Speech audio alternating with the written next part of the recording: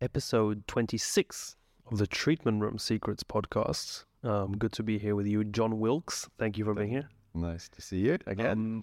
Again, yes. We're here in Frome. Frome. And it's in Somerset, correct? Somerset, as they say here. Somerset, yeah. I heard that you guys here have We have a bit of an accent. funny accent, right?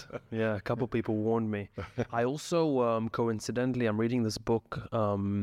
It's called The Black Count. Really? It's about a French guy, a soldier who rose to be like a French hero back in the 1700s-ish, I believe. Right. I'm in the beginning of the book, but Somerset came up. I don't think Somerset has ever come up before in one of my books. Somerset came up because it said something about this is where the abolitionist movement started in the UK. I absolutely have no idea about that at all. I'm really sorry. Yeah, so it's quite possible. So it was cool just because I knew I was going to be here in the next a week ago. I was reading this book and Somerset came up, which I thought was pretty cool. But it is beautiful here. Yeah. Every time I leave London and spread out into England and Wales, Craig, don't worry, and Southern Wales, it's just so beautiful, so peaceful, so calm. So thanks for giving me an excuse to be here. No, it's great. So we spent the last couple of days talking a lot about Bowen therapy. Can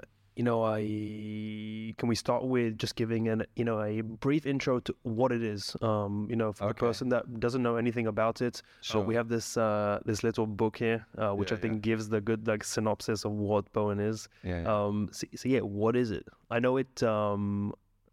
I knew this before, so listening to you speak for the last 48 hours, originated from the man named Bowen from Australia, right? Yeah, I mean, the name originates from his name, which is Tom Bowen, and he was from Geelong, which is just outside Melbourne, about an hour from Melbourne in Australia. Yeah, and I mean, his history was quite interesting. His family were actually from the Midlands, Wolverhampton area. And I think they emigrated to Australia when Tom Bowen was really quite young, like, I don't know, in his 4 or 5 or something like that, very, very young.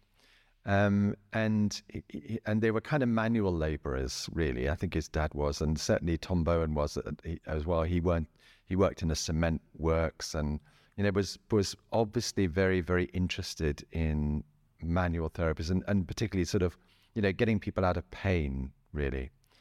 So he was largely, actually pretty much completely self-taught. But was it because of his work environment? Was he seeing people around him? Yeah, I think he was seeing people who were injured and, at work and things like that. And he just wanted to help them, I think.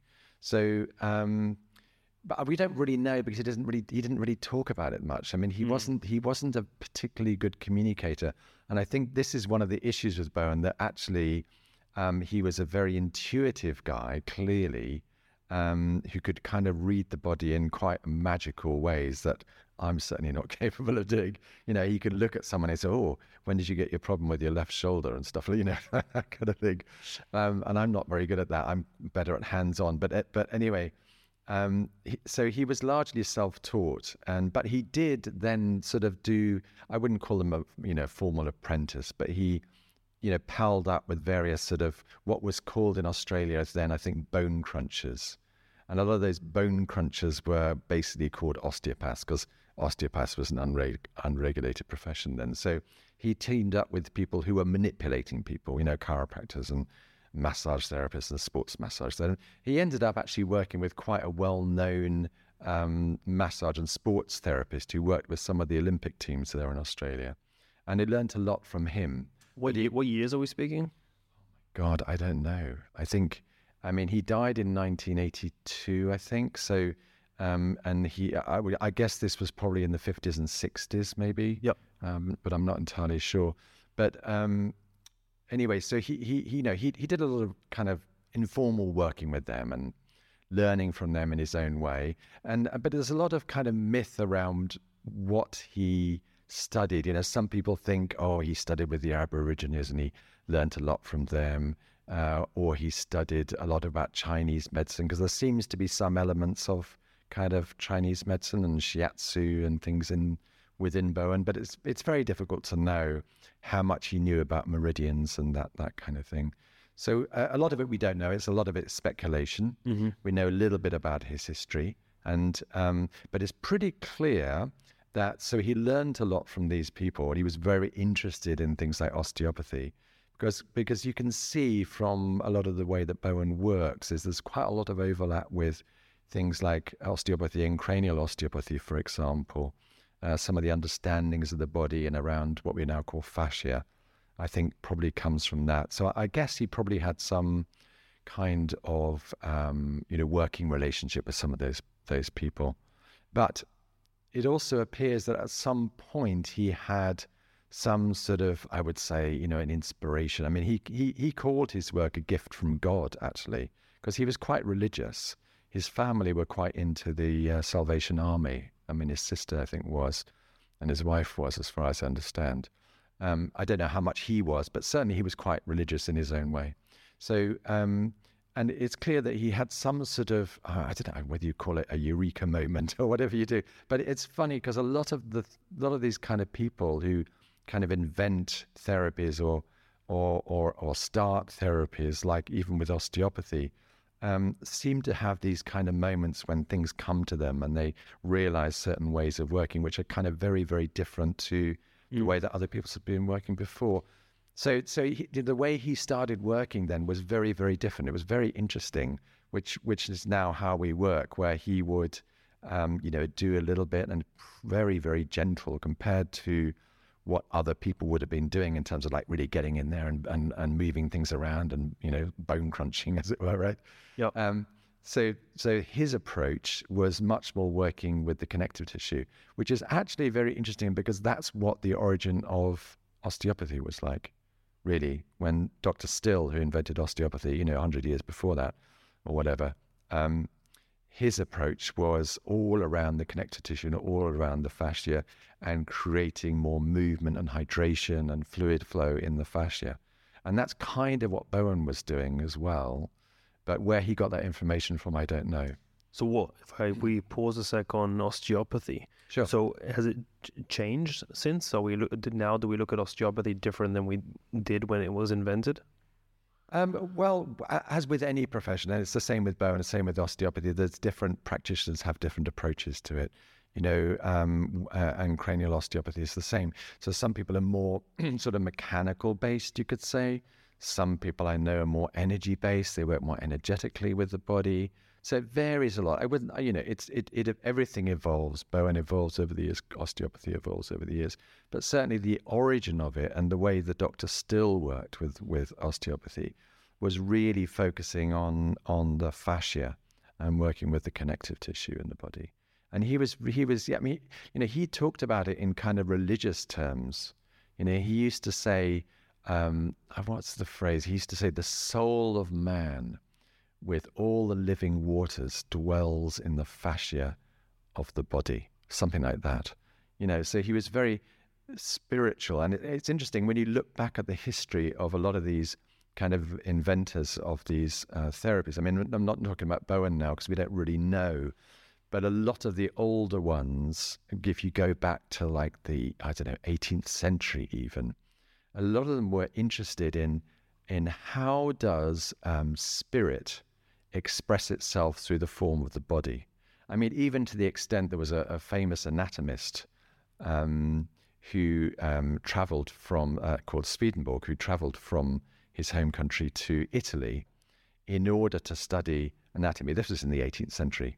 He went to Italy to study fascia, to study anatomy in order to find out where exactly the soul dwells in the body, which was really fascinating. So I think when we look back at the history of things like osteopathy, they talk a lot about it from almost a religious and a spiritual point of view. I mean, a lot of the language of osteopathy, and particularly cranial osteopathy, is around, they use phrases like the breath of life. That phrase in the Old Testament where God breathes life into dust, and the breath of life becomes form, and the form of that is man. So, they talked a lot about that, and so they were very interested in that. Now, Tom Bowen, I have no idea how he felt about that kind of thing, but certainly the way he viewed it, his phrase was that he felt this was a gift from God. So, are you religious at all? I'm not. I wouldn't call myself particularly religious. I would say I'm spiritual, because actually my interest in this work actually derived from, I would say, my experience, or I would call it a spiritual experience, really, but it was a very physical experience of the effect of deep stillness through meditation, yoga really, but particularly meditation, on my physical and mental well-being. And in fact, that's why I got into this work, which is a bit of an accident, because I was looking for something which kind of was the nearest thing to meditation that I could find in terms of body work. In terms of being treated, though, by someone? Yes, I used to go to therapists a lot, and I started with craniosacral work. And certainly my experience of craniosacral work at that time was like this ability to drop down, which I also like with Bowen as well, is this ability to drop down into the body, into these areas of deep stillness. Because in my own system, I found that was a really great way of being able to integrate what was going on. I mean, I was a real mess in my teens. You know, I was looking for all kinds of things because I was in such a mess. And so it was like most people. Well, I don't know about you, Danny. Maybe you seem pretty together. But yes, I guess a lot of us in our teens were seeking for something, right? Yeah. So what led you to meditation? Oh, that's another story. Okay. No, because the meditation you're saying gave you that experience, which led you to feel something similar in other treatments. That's kind of what I was looking for, was how can you translate this effect into body work, because I could see the beneficial effect for myself, you see. And it wasn't just the kind of spiritual side of it, which was, you know, connection with the divine and all that, which is very, very powerful, but it was more also equally a connection with the body and allowing my nervous system to kind of settle, which actually was very, very healing. So that was what I was after. And then, so that's why I found craniosacral work, which has a very powerful effect like that. And then Bowen came along kind of accidentally, really, but I found it had a very kind of almost similar effect about bringing people back and bringing me back into the body, into present time. But your question was about spirituality, right? And what was that about? Yeah, if you're religious. No, only because, you know, like we spoke about Tom Bowen, about it being like a eureka moment. Yeah. Which I think I can relate to, and I think if people pause and stop for a second, they probably can also. Mm-hmm. Maybe I didn't have a eureka moment as grandiose as inventing a therapy that can help people, but bits of, you know, when you learn something about yourself, when it just clicks. Yeah. Like you know, you could do yoga practice for months, and just a certain movement just doesn't make sense. Yeah. But then you show up one day and you have this mini eureka moment where you figure out something about how your body moves, how it works, how it responds to certain things. Yes, I mean a lot of people have had that. I mean, but a lot of inventors, like someone like Einstein talks about it, doesn't he? Yeah. How he was solving, you know, equations and stuff, and then getting these insights and eureka moments and stuff like that. So you were a music teacher too, no? Well, that's right. Yeah, I studied music before the Bowen days. Yeah, you know, I studied music at university. So, yes, I was.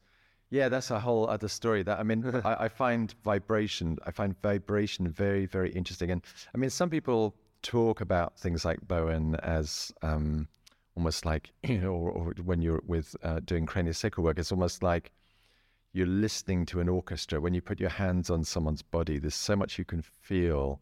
And so part of the art of what we're doing, I think, is like, you know, really kind of sitting back and kind of listening to the whole thing rather than focusing too much on a part. But yeah, I find the whole thing about vibration very interesting, and particularly around what's happening nowadays. This might be a slightly off topic, but it's got a bit of a passion of mine, really. Yeah. So because I got involved with playing old instruments quite early on I'm a flautist. And when I was at university, we had this museum of old instruments and these amazing old 18th century flutes and things, which were basically just a bit of wood or sometimes ivory or whatever they were made of. There's even a glass flute there actually as well. But it was quite simple. It was a cylinder as a head joint, and then a kind of tapered body, and just one key at the end. But anyway, and I got really interested in old ways of playing and old kind of scales, which we've lost now. So in the old days, you didn't have the harmonies were quite simple. You had plain chant, and then you had polyphony, but the harmonies were quite simple, you could say, and they were based around certain keys. So those instruments were designed more to play in certain keys, where they were completely in line with the harmonic series. So with the harmonic series, you have you play a note, for example, on a flute or a violin or something like that, and then if you overblow on a flute, so you blow a bit harder, you get. Well, hopefully not like that. When I tried it, they made us all in Israel play the flute in second grade for 1 year. Oh my God! I know. Do you have one with you? No. Okay. Carry on. Sorry. So anyway, when you play it too hard. Well, no, it's interesting because it's sort of like, I think a lot of people don't know how what we listen to these days is a bit of a bastardization of what's real, to be honest, because when you hear something which is completely aligned with the pure harmonic series, it sounds very, very different, and in my opinion, actually has a much deeper healing effect on people. But anyway, so if you take a note and then you overblow like you just did with your flute, you get an octave above, and if you overblow that again, you get a fifth. And you overblow, you get a fourth, and then you get a major third, and you get a minor third, so the intervals diminish. So those vibrations are like twice as fast each time, so that they're completely in line with the harmonic series, right? The natural laws of vibration, you could say. So if you do that on a violin or any stringed instrument, that's what will happen. But nowadays, you have this situation, because we want to play in so many different keys, and it gets more complex. What happened, maybe, I don't know how many years ago, 200 or 300 years ago, we started adapting keyboards so that they could play in any key. But what that meant was that they shifted from a pure harmonic series. I mean, you have some old organs in Germany still, in churches, which can basically, they're still based on what they call mean tone, which is this pure harmonic series. But they can only play in about 2 keys, otherwise they sound absolutely horrible. So, but the effect is very interesting, and you get that effect that still these days, you get that effect with what we call a cappella music, which is like pure music that is unaccompanied, like a church music, or in some like string quartets where they naturally will play it like that, or in some string orchestras, but mostly with pianos, keyboards these days, with other wind instruments like trumpets and flutes. They're all adapted, but we've got so used to that now that actually we don't notice it anymore. And it's very interesting when you go. I went to an Indian classical concert a couple of days ago, and again, the way they're playing is absolutely, mostly, unless they're playing keyboards and stuff, they're mostly completely in line with the natural harmonic laws. And I firmly believe that has a very different effect on me, because I remember coming out of that concert the other day and I felt absolutely wonderful as a result of being bombarded with that intense relationship to those harmonic series notes. So anyway, that's a kind of by the by, really. There's also there is a lot of people studying the connection between sound and healing. Yeah. Have you attended a class, seen it? No, I'd love to. I'd love to. And of course, you have things like sound bowls as well. Sound bowls and all that. I mean, people love that kind of stuff. Yeah, I've been to a little bit, but no, I've never studied. I'd love to study it. Absolutely. Yeah, it's super cool stuff. So we can get back to the music thing, to the music teacher. But so Bowen, yeah. So I was asking you also about meditation. So you're discovering this meditative state. But how long did it take you? Because also meditation is like, it's a intense process. Yeah, well, it requires discipline. Yeah. Okay. Well, in my case, that wasn't quite true. I'll tell you a little bit of a story. So So what happened in my early teens? I had a couple of, I would call them fairly major crises in my family, really, and that put me into, I would say, a pretty traumatized state. I mean, at that time, I had no idea what was going on, but I kind of went into what I now know is a kind of shutdown state. Having studied my autonomic nervous system for many, many years, I kind of understand it a bit. And so that kind of shutdown state is part of what we call our old vagus, where you kind of go, you completely shut down. And I didn't really feel my body at all. I functioned reasonably well, but I pretty much stopped speaking, stopped wanting to relate to people, felt very isolated. It was not a very nice time. And I knew that I had to find some way out of it. And I thought at that time therapy would be a good thing to get into. And by chance, I read this book, which I found in a secondhand bookshop in Winchester when I was about 17, 18, I think. It was called The Primal Scream. And it was the first book, it was by Arthur Janov. And it was the first book really that came out that began to look at how trauma is stored in the body and how we could work with it. And in those days, people really didn't understand trauma very well. I mean, they understand it much better nowadays. But at that point, it was like, and I read this book and it was like, it sounded absolutely fantastic. And the whole idea was that, you come to a point in your body where you'd feel this kind of primal angst that existed in your body, and you would scream it out and then you'd be fine. And I thought that sounded great. So I wrote to Arthur Janov. He was in California at the time, and where he started the whole thing. And he very kindly wrote back to me, unusually. And he said, well, look, you can come out here, but it'll cost you quite a few $1,000s, I guess, to do it. And I didn't, I was a student. But he said, oh, well, there are these guys in London doing it. And why don't you go and see them? So I went and saw them, and they were living in a squat in Brixton. And Brixton is quite a rough area. It used to be quite a rough area of London. It's quite nice now, but anyway. It is quite nice, yeah. Yes.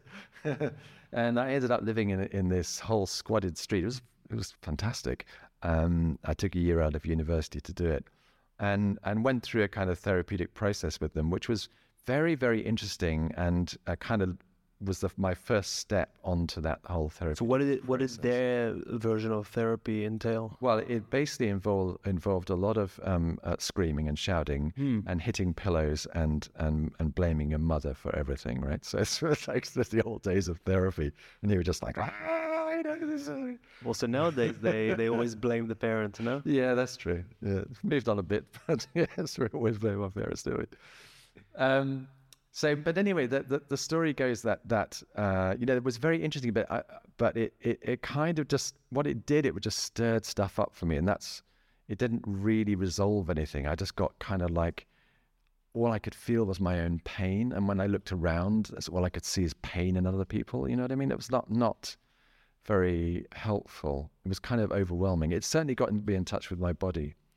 But anyway, and then after that, I sort of by chance, a lot of these things happen by so-called chance, don't they, in our lives? But by chance, I got, my girlfriend at the time was very interested in Gurdjieff. I don't know if you know who Gurdjieff was, but he was a very eccentric, very interesting spiritual teacher who incorporated a lot of Sufi stuff into his work and everything like that. Anyway, so I got interested in him, and from that, I then got interested in, again, quite by chance, a form of kind of movement meditation, which was called Subud, which you probably also haven't heard of. It was not that well known. But anyway, so I went along to one of these groups in the university town that I was at, not knowing really anything about it, in a fairly agitated state. And the way they do this sort of walking movement meditation was that they would do some sort of little ceremony, as like a prayer, and this guy stood up in front of me and just read this thing off a sheet, and I thought it was very sweet. But anyway, what happened then was very interesting in the sense that my mind completely stopped, absolutely dead, and it had never ever stopped in my life. It was like someone had a switch and they went ding like this, and my mind went completely blank. I mean, in a good way. I was still lucid, but there was no thoughts at all.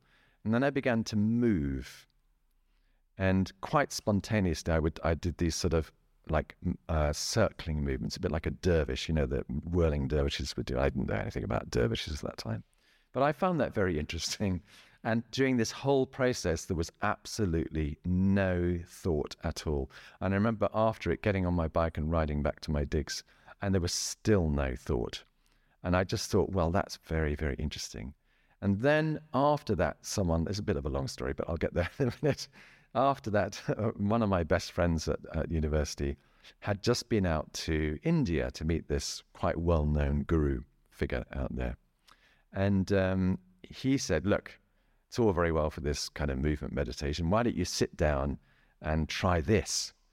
And he gave me this mantra. And I wasn't very interested in it particularly. But anyway, I said, oh, well, I'll give it a whirl. So I sat down, and as soon as I began repeating this particular mantra, I left my body. So and I was looking down at my body from somewhere up in the ceiling. And again, this sense of completely no thoughts at all, nothing. And you were sober. And I was completely sober. But anyway, so you say that meditation has to be difficult, but it wasn't. I mean, I hate to say it, it wasn't actually very difficult for me. But that was not, I would not put any credit down to me for that. It was just happened that way. Do you remember the mantra? I do. Is it just one word? No, it was quite a well-known Indian mantra actually, which is used a lot. It's Om Namah Shivaya, which means Om, which is the primal sound, Namah Shivaya, which means I bow or I worship my own inner self. Yes. And in the meditation, you repeat that over and over again to yourself? Yeah, that's part of the practice. Some people practice it like that. But it was much more of an energetic response. And then, certain things then began to happen. But the main thing was this sense of incredible stillness, which I'd never, ever felt before. And this kind of like deep, deep, deep, deep levels of quiet in my system. And that's kind of what I was looking for, really, because up to then, it just felt my whole system was kind of agitated, and I was trying to find a kind of way home and a way back into my body. So that was the thing. And then finding craniosacral work really was something which I felt, oh, okay, so this is a way in for other people who, maybe they don't want to go through the meditation route. As you said, it can be quite difficult for people. That this is a way in for people to experience these kind of states of stillness without all the hard work, right? So what is it? Is it like assisted meditation? Well, it is in a way. I often describe it. I mean, with the craniosacral work, when you're just holding someone's head or their feet or their sacrum, whatever, and you're just sinking into the stillness, and it often feels like a journey together with somebody into stillness. I mean, this is my experience. It's not everyone's own experience of it or how they would like to practice. It's just my preference. But people love it. And, so it's like you're just holding their head and you're just encouraging them to drop down into stillness and drop down and see how far can you go into this? How far can you go? So it's like a journey, and you can really feel that. It's like you can feel them dropping down, their system dropping down. And it's very, very beautiful, I think. And the same thing happens with Bowen, but with Bowen, we've got less contact. So to be honest, I feel it in myself, but I feel it less when I'm working on people. But the result is very similar. So can we describe, in brief, a regular Bowen session?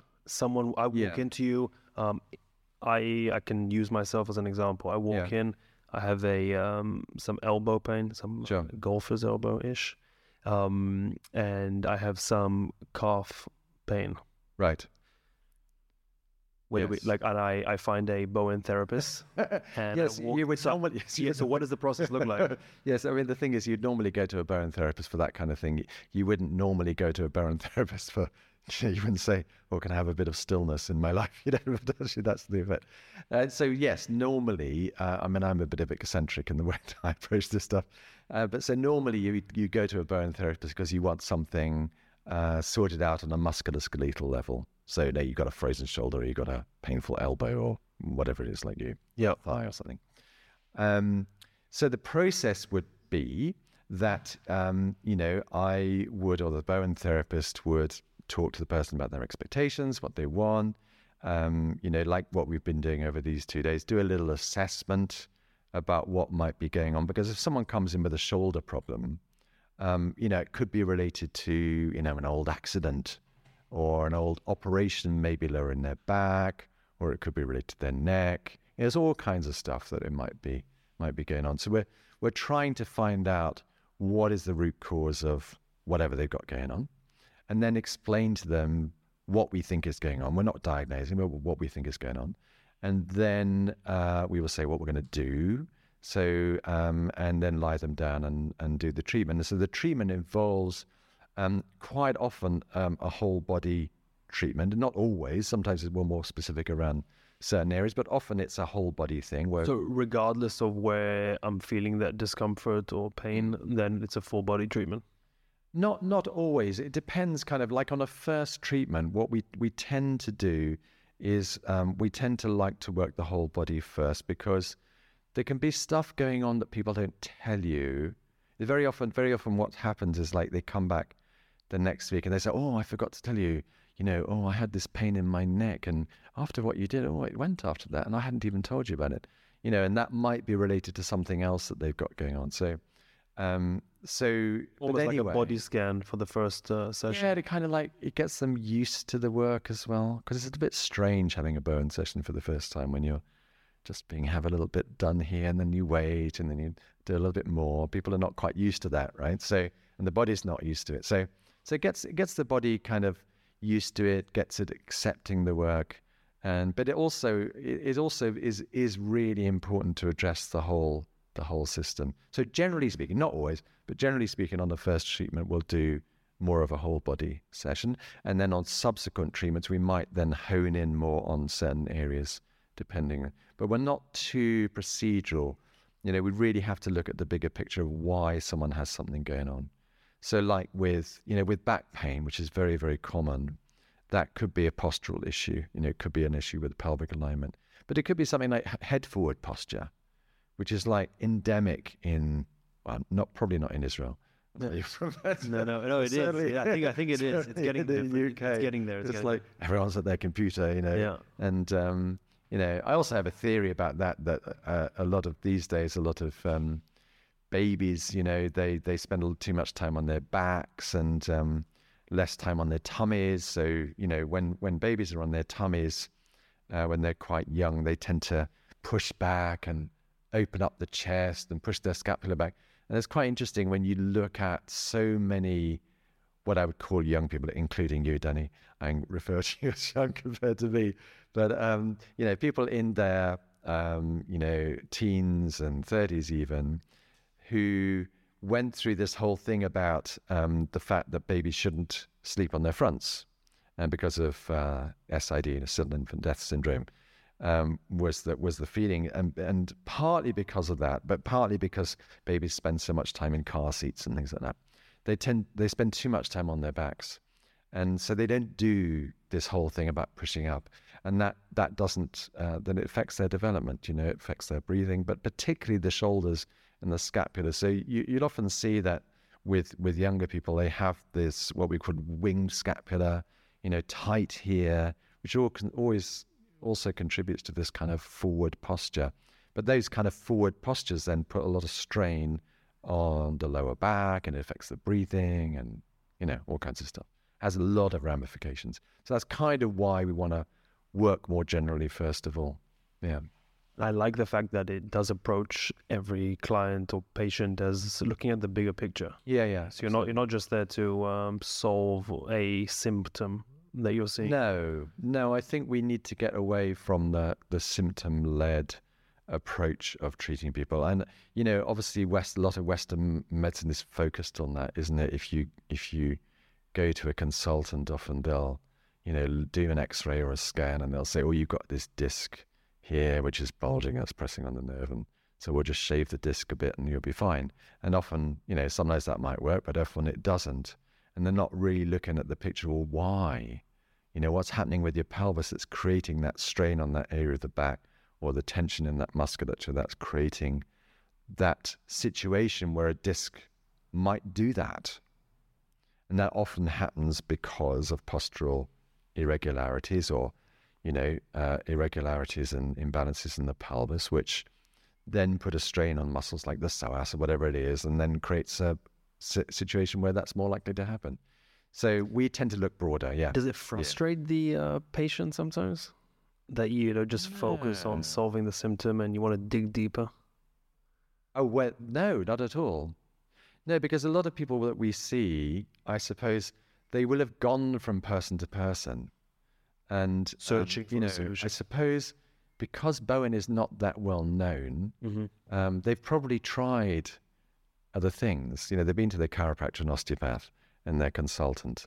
Not always. It's not always like that, because actually now I'm quite well known and people come to me because they know that it works, But in some cases you might get that. So they come in and you do your little assessment, which to be honest is really not rocket science. I mean, you've seen it. It's pretty straightforward. And they will often say, oh my God, nobody's actually done that with me before. I mean, I know that osteopaths will do that kind of thing, but typically consultants perhaps won't, or their doctors won't do much of a physical examination. Yeah. And when you point out to them, well, I'm not really surprised you've got that problem with there, because, your pelvis is doing this, it's forward on the right, and, okay, what are you doing in your work that's creating this? And you ask all those kind of questions, and you try and get to the root of it. So they like it.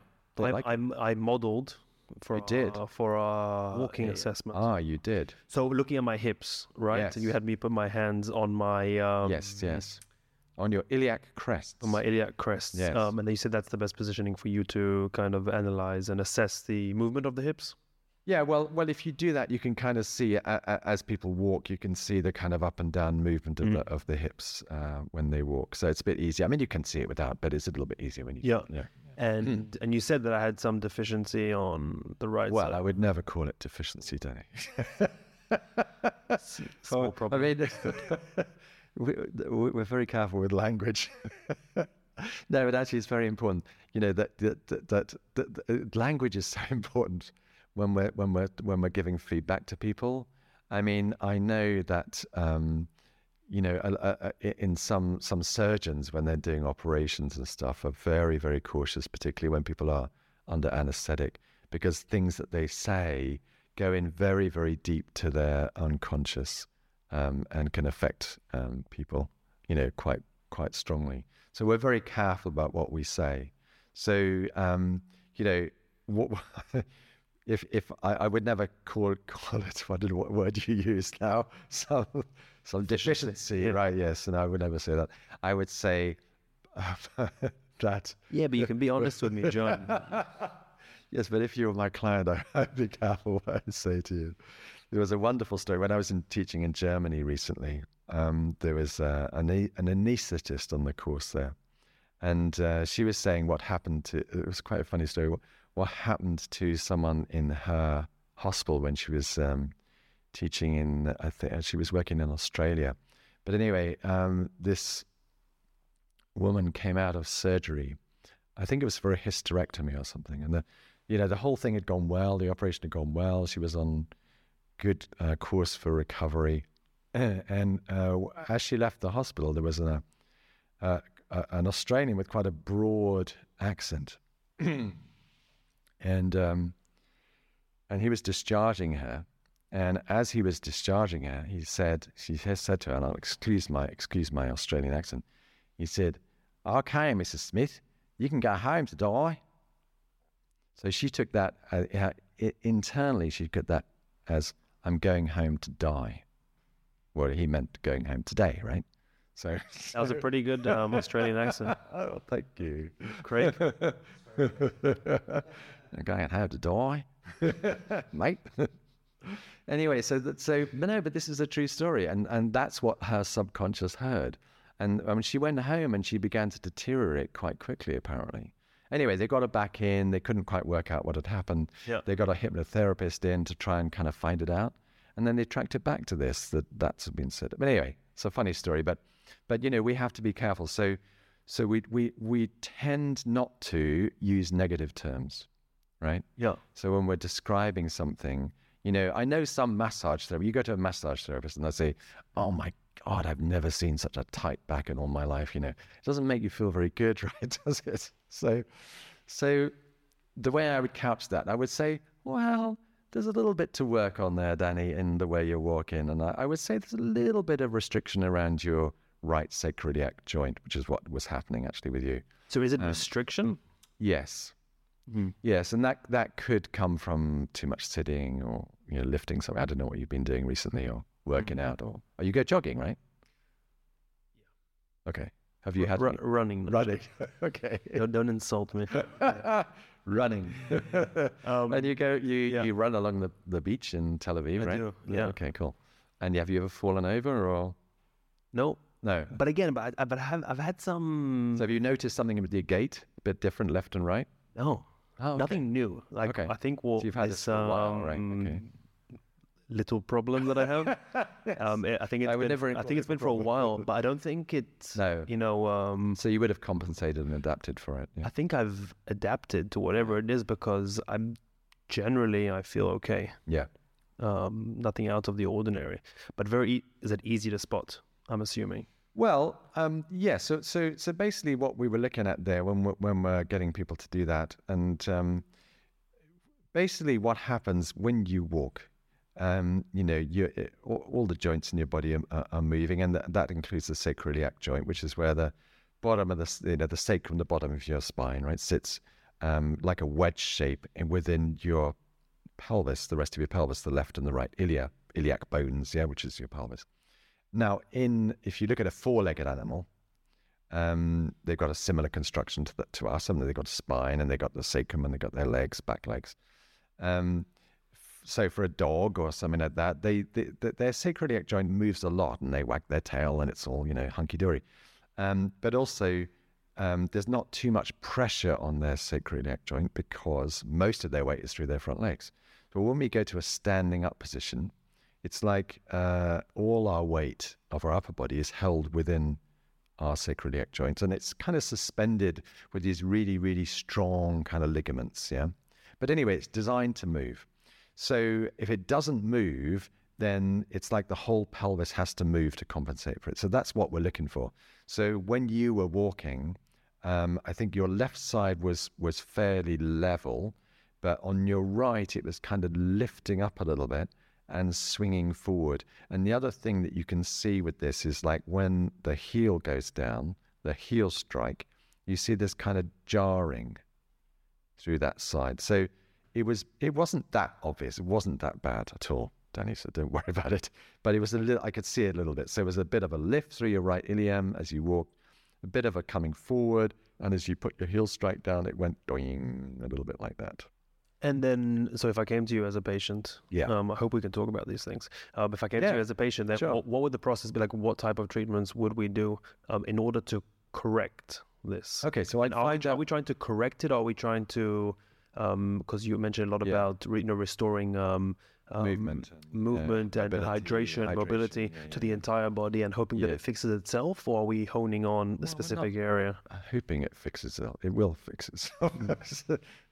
No, I mean, we're giving it the opportunity to fix itself, but it also depends what you're doing, So if someone's sitting a lot, that's not going to help. So part of what Bowen used to encourage people to do was to walking. I mean, things like walking are very, very important for movement. But so what we would do, we'd do these kind of assessments with you, and then we'll do some work around the sacrum, and that specific work that we were doing yesterday and today is designed to when we move over ligaments and fascia and tendons like that, is designed to bring more hydration into the area. So basically it will begin to release the sacroiliac joint, create more space in it.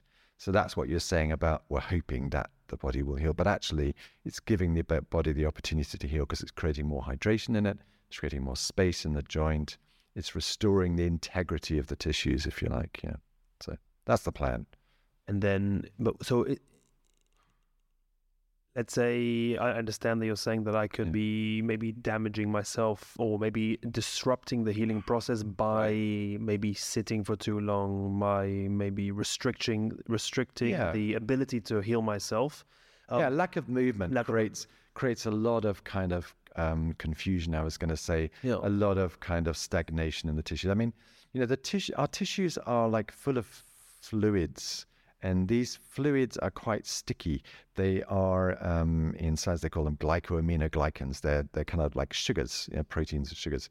And so they can become sticky. And that you need that kind of fluidity in the various layers of all the muscles and the fascia, etc., to be able to move quite freely in the body. So that's kind of what we're restoring.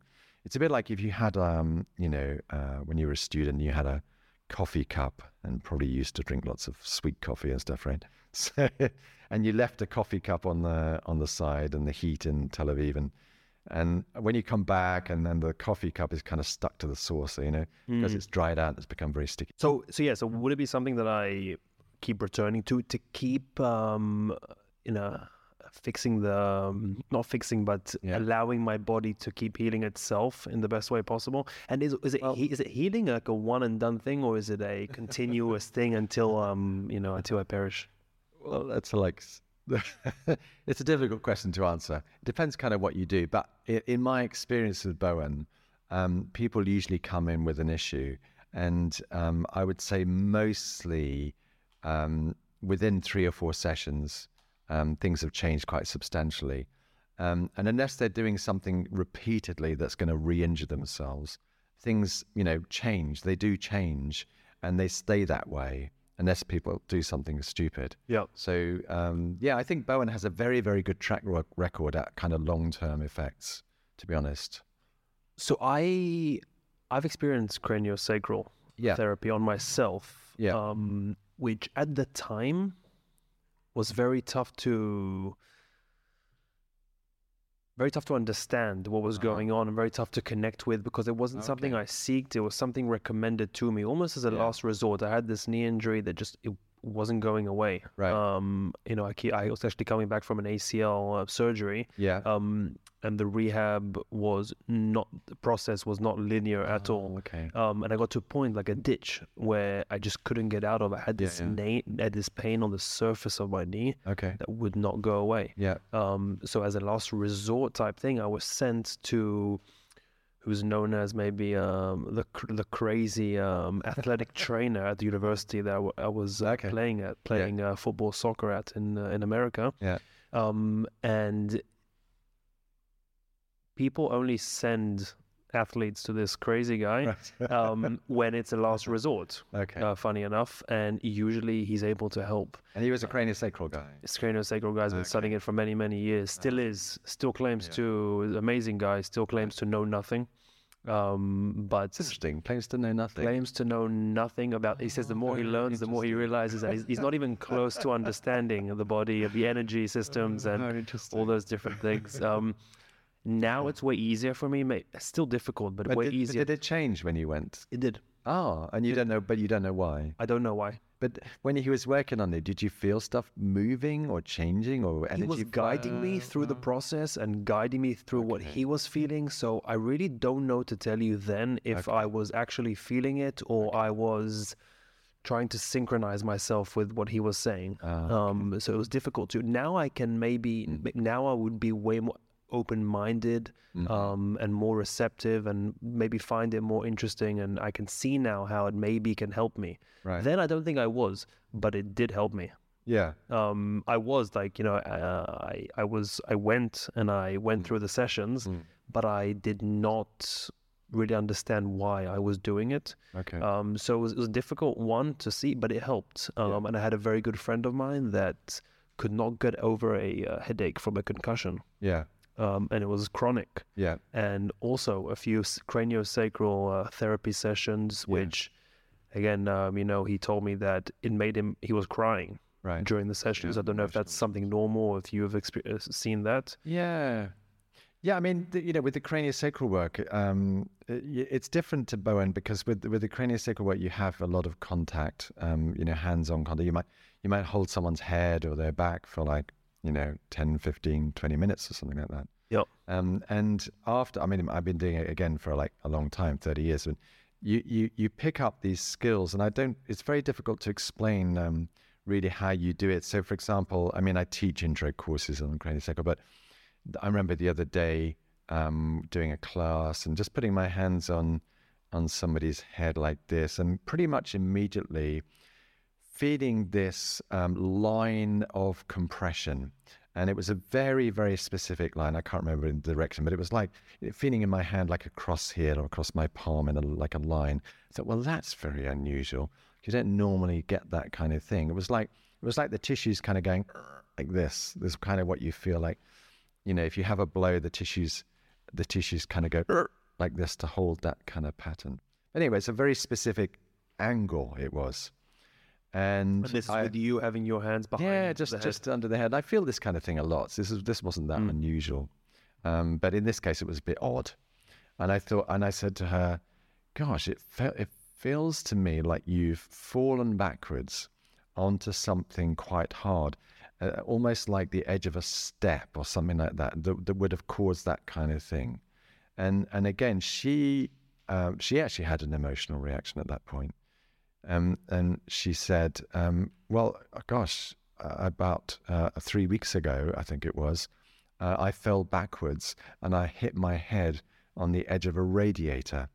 So it was this very, very hard edge, and I could feel that. But anyway, working with it is very interesting. And like the way you've explained it, it's kind of difficult to get your head around it on a kind of analytical point of view. From the point of view of craniosacral work, when you put your hands on someone, and I think this is probably true of any kind of therapy, to be honest, but with craniosacral, there's a bit more intention behind it and focus on it.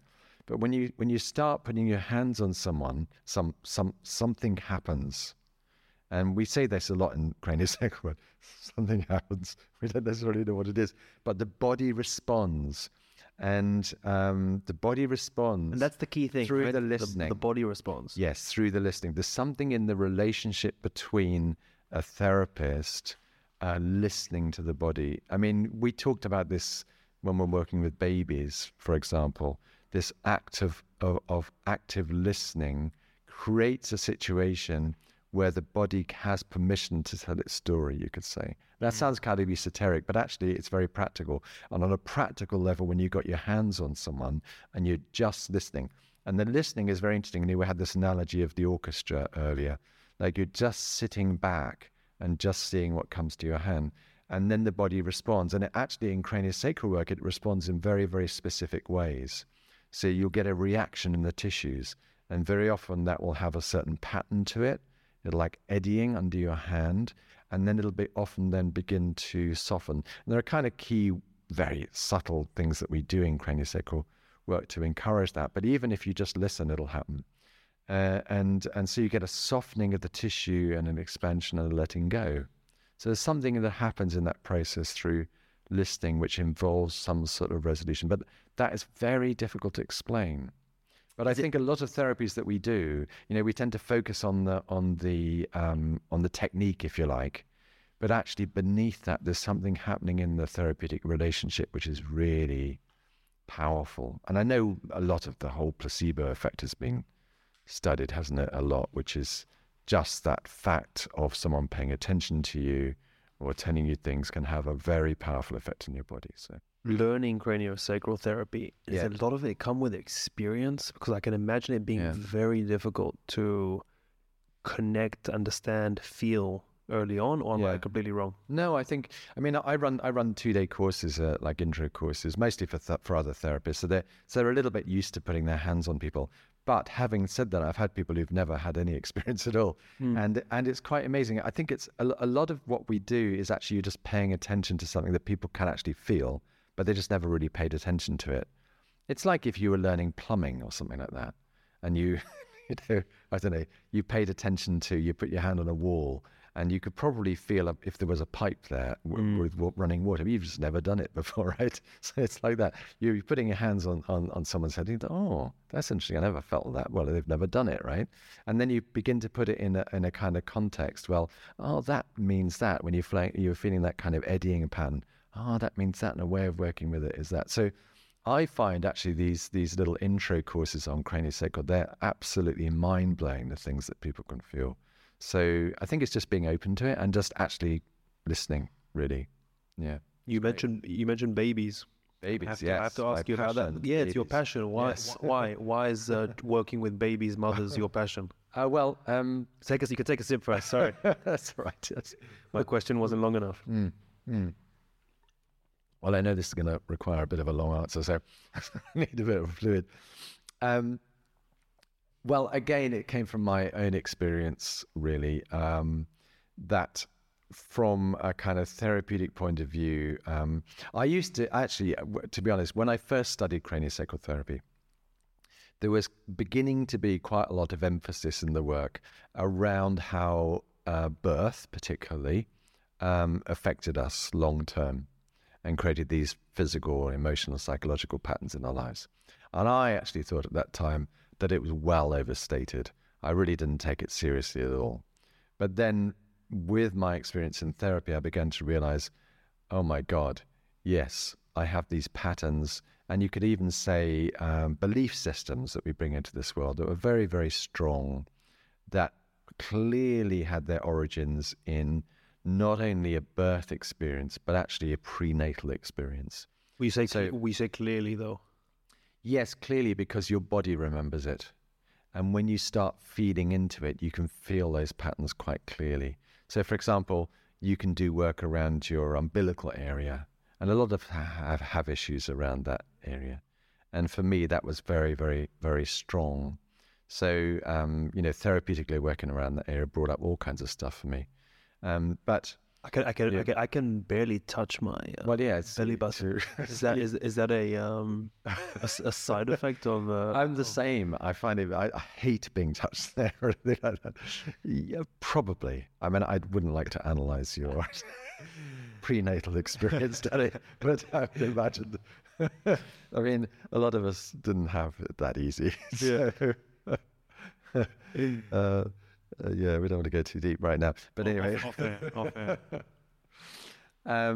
So I began to actually realize that it was from my own experience and how that was held in the body and things like that. But also how it creates belief systems with us. And I got very interested in how that gets linked in with how our nervous system operates. And that's become much more,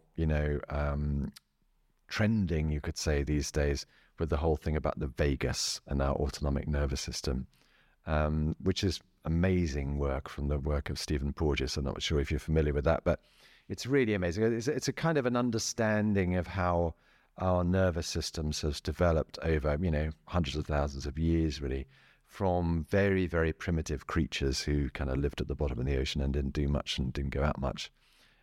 Which were basically a kind of creature with a digestive tract and able to reproduce, in which the very primitive nervous system began to develop. And we would call that now our old vagus, which is still within us and controls our gut function and all that kind of stuff.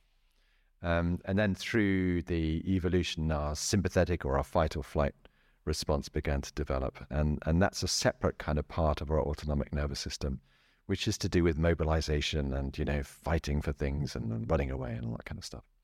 And then more recently, recently I'm talking about, hundreds of thousands of years ago, the new vagus, so the new nerve pathways to do with social interaction began to emerge.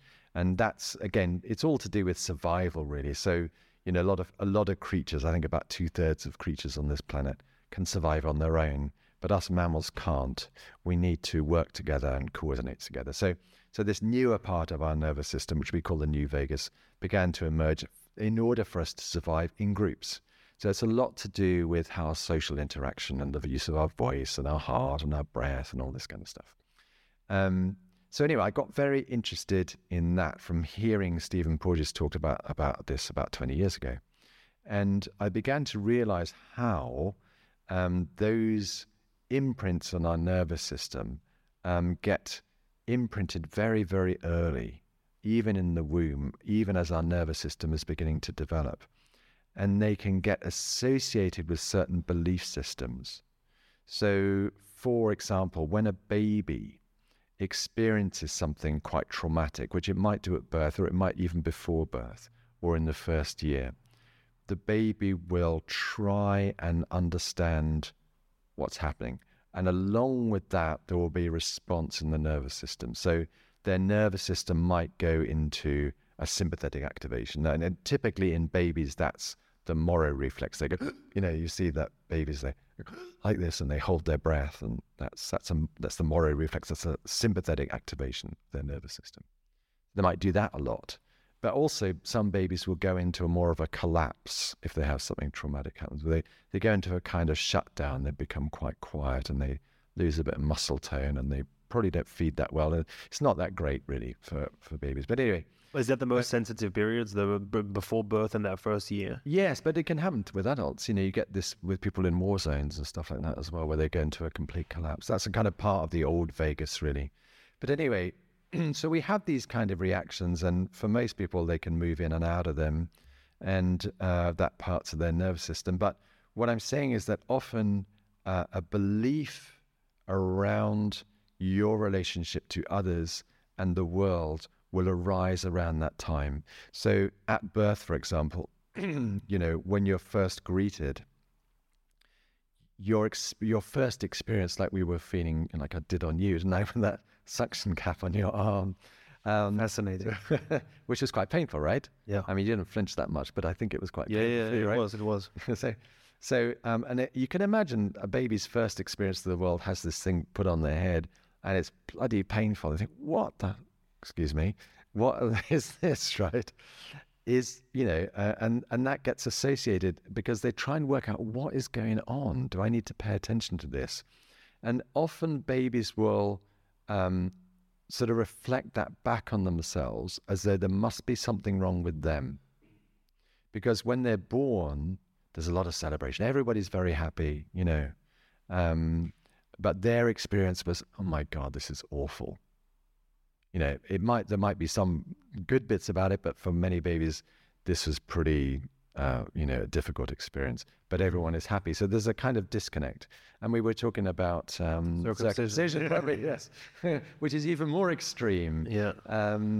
Where you might have, which is very common in Israel, but it's very common in America, not so common here now. But different. Well, okay, it's common in America, but in a different format context. Completely. Yeah. Yes. So in the context in somewhere like Israel, where it's a celebration, isn't it? And it happened a few days after you're born, right? 8 days, yeah. 8 days, yeah.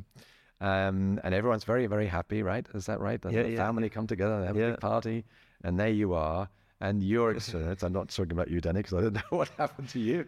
You're describing it pretty well. Okay, sorry. We laugh about it, but it's not very nice. Maybe anyway. that's what makes all Jews alike to some degree, is this experience after 8 days. Well, that's interesting. We're similar nervous systems. Well, yeah, that's a very good point. But just to conclude this a little bit, so I'm talking from your experience, and I don't know what your experience was, and maybe you don't want to remember it. But anyway, but a typical experience would be that pain, and that would happen suddenly. And when things happen suddenly, the nervous system will respond to that really quickly. And the way that our bodies are designed, our nervous system is designed to it, is to respond fast. Right? This is dangerous. I need to respond now. Something needs to change now. So our nervous system's going to this, like this. And then along with that, you'll have this thing, why? There must be something wrong with me. Right? Because everyone else is happy, so I'm wrong. So you can often get this kind of, this association between a nervous system response later in life and also then a belief about your relationship to the world or who you are.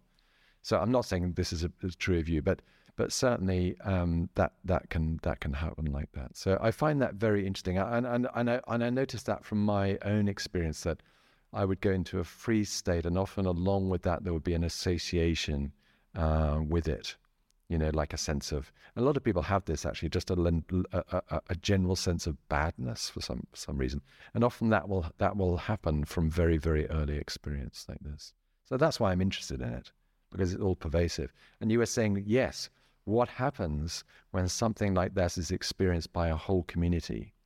And that's very interesting. So, I mean, you get different events happening. So if you were in Brazil, if you're a Brazilian, you almost certainly would have been born through cesarean, because something like 90% of all babies in Brazil are born through cesarean section. If you are born in Bulgaria, you almost would have been separated out from your mother for about 3 days and left in a kind of dormitory with other babies and been visited by maybe your parents for feeding. Now, we used to do that kind of thing here. So for myself, if you're born, say, up to the mid-60s or something here in the UK, you would have been taken away from your mother and you would have been put into one of these places. And, so what we're saying is a whole generation of people will have experienced almost the same thing. So with those kind of issues, there's many, depends how a baby might interpret that, but certainly things like separation at birth definitely have been studied a lot and tends to create anxieties around closeness and relationship and all that kind of thing, and perhaps a sense of worthlessness. So, but I'm not, I don't want to categorize it, because everyone will feel that slightly differently, but those are kind of the tendencies that you might see. So, yeah, we have to ask the question, if we're talking about Israel, what is the result of that? And, what is the effect on things like sexuality, or one's relationship to women, or, and effects on relationship in general? I don't know. I mean, you would know more about what you see. But certainly there will be effects. Yeah. So, and your work with mothers and babies, and I think an important, very interesting thing you said, is that you believe that if you're working on the mother, you need to work on the baby, and vice versa. Yeah, because they're, particularly at a young age, up to about 2 or 3 certainly, or even beyond that. But certainly in the first year, they're very much one unit. I mean, we're basically born, at least 9 months too early. I mean, thank God, because you wouldn't want to stay in your mum's womb. Well, she wouldn't want. She wouldn't want you in there. Otherwise, you would be too big to get out. And it's partly because our heads have grown, through evolution. We just have to get out, and we have to get out about 9 months too early. So what that does is creates a situation where the baby unusually, unlike other mammals really, is completely tuned in to mum for survival. So it's like a baby's awareness is very much out there. It's like they're out there, and they will often, really look to mum's well-being above their own. They'll actually prioritize mum's well-being above their own sometimes. So because that's their survival mechanism. So it's like we have to work with them both. They're like one thing, really, and very important. And we don't want to blame the mum either. New mums have got so much on their plate. The last thing you want to say is, your baby's struggling because you're so stressed. That doesn't help anybody, right? But we can offer some very, very gentle support, and again, just listen to what mum's been through, because it probably wasn't that easy for most mums. But when you do work with mothers and babies, it's not necessarily to treat a musculoskeletal injury. Oh yeah, it can be, because mums can be in a lot of pain if they have a cesarean section. That's pretty debilitating for a few weeks after giving birth. But a lot of mums have pelvic imbalances. They have pubic symphysis pain. They can have sciatic pain during pregnancy, after birth. Also, do you work with them also during pregnancy? Yeah. Is that part of the passion? No, absolutely. I think it's really wonderful to work with mums during pregnancy. Yeah. And you can work with them in lots of different ways. A lot of things is around creating positivity, empowerment, because I think what's happened over the last few years has been very interesting in the sense that people have lost a lot of trust in their own natural processes, and their bodies to do stuff. But this happened a lot with COVID, in the sense that people it kind of felt that their bodies weren't safe anymore, and that other people's bodies weren't safe anymore. You know what I mean? That this whole message was that our bodies are not capable of fighting something off. And of course, with COVID, we had also this whole thing about lack of connection. We couldn't see people's faces, and that had a big effect on our nervous systems as well in terms of isolation. But I think this thing about, I'm kind of passionate really about reconnection, and so and a lot of this Bowen does really. It's like, how do we reconnect with the safety of our own bodies? How can we feel our bodies as a nurturing and safe space? And it's the same thing when how can we connect with each other? Traditionally, if you look at how traditional people have healed themselves, it's always been through feeling and establishing a connection, a reconnection. So with their bodies, with the earth, with spirit, with each other. And a lot of what's happened over the whole COVID thing, and with the whole climate change thing as well, is that people have lost that connection with the earth, because the earth is seen now as something that, for a lot of people, feel that we've damaged it somehow. So that reconnecting with the earth can feel a kind of like a two-edged thing. Like there's a need to do it, but it's also painful. And that's very, very sad, because we've always done that in the past. And this need to reconnect is so important. The need to reconnect with bodies, with our earth, with each other, and I'd say with spirit. And I actually firmly believe that these kind of therapies like craniosacral therapy and the Bowen technique really help us to do that. And I think it's really crucial at this time that we allow that to happen. Super interesting stuff. Look, I just for time purposes, we have to wrap this up, unfortunately. Okay. No, that's fine. No problem. But it really is. What? On the camera. So this is my little booklet. The little booklet, but you've written a couple books, right? Yes. You do live classes. You have online classes. You have online classes also with us at NAT. Sure. So yeah, or Instagram, Facebook. You said, please tell the listeners where they can find information about you, about your classes, and about what you do. Yeah. Yeah. Please. Yeah, no, so yes, I've written a few books. So I've written those little booklets, which have been translated into lots of different languages, which are kind of like for the general public. And then I've written 2 other books on Bowen, The Inside Story, and using the Bowen technique for complex and chronic conditions is another one. And I've also written 2 big books on working with mums and babies. There's one that's called Choices in Pregnancy and Childbirth, which I'm really proud of, actually.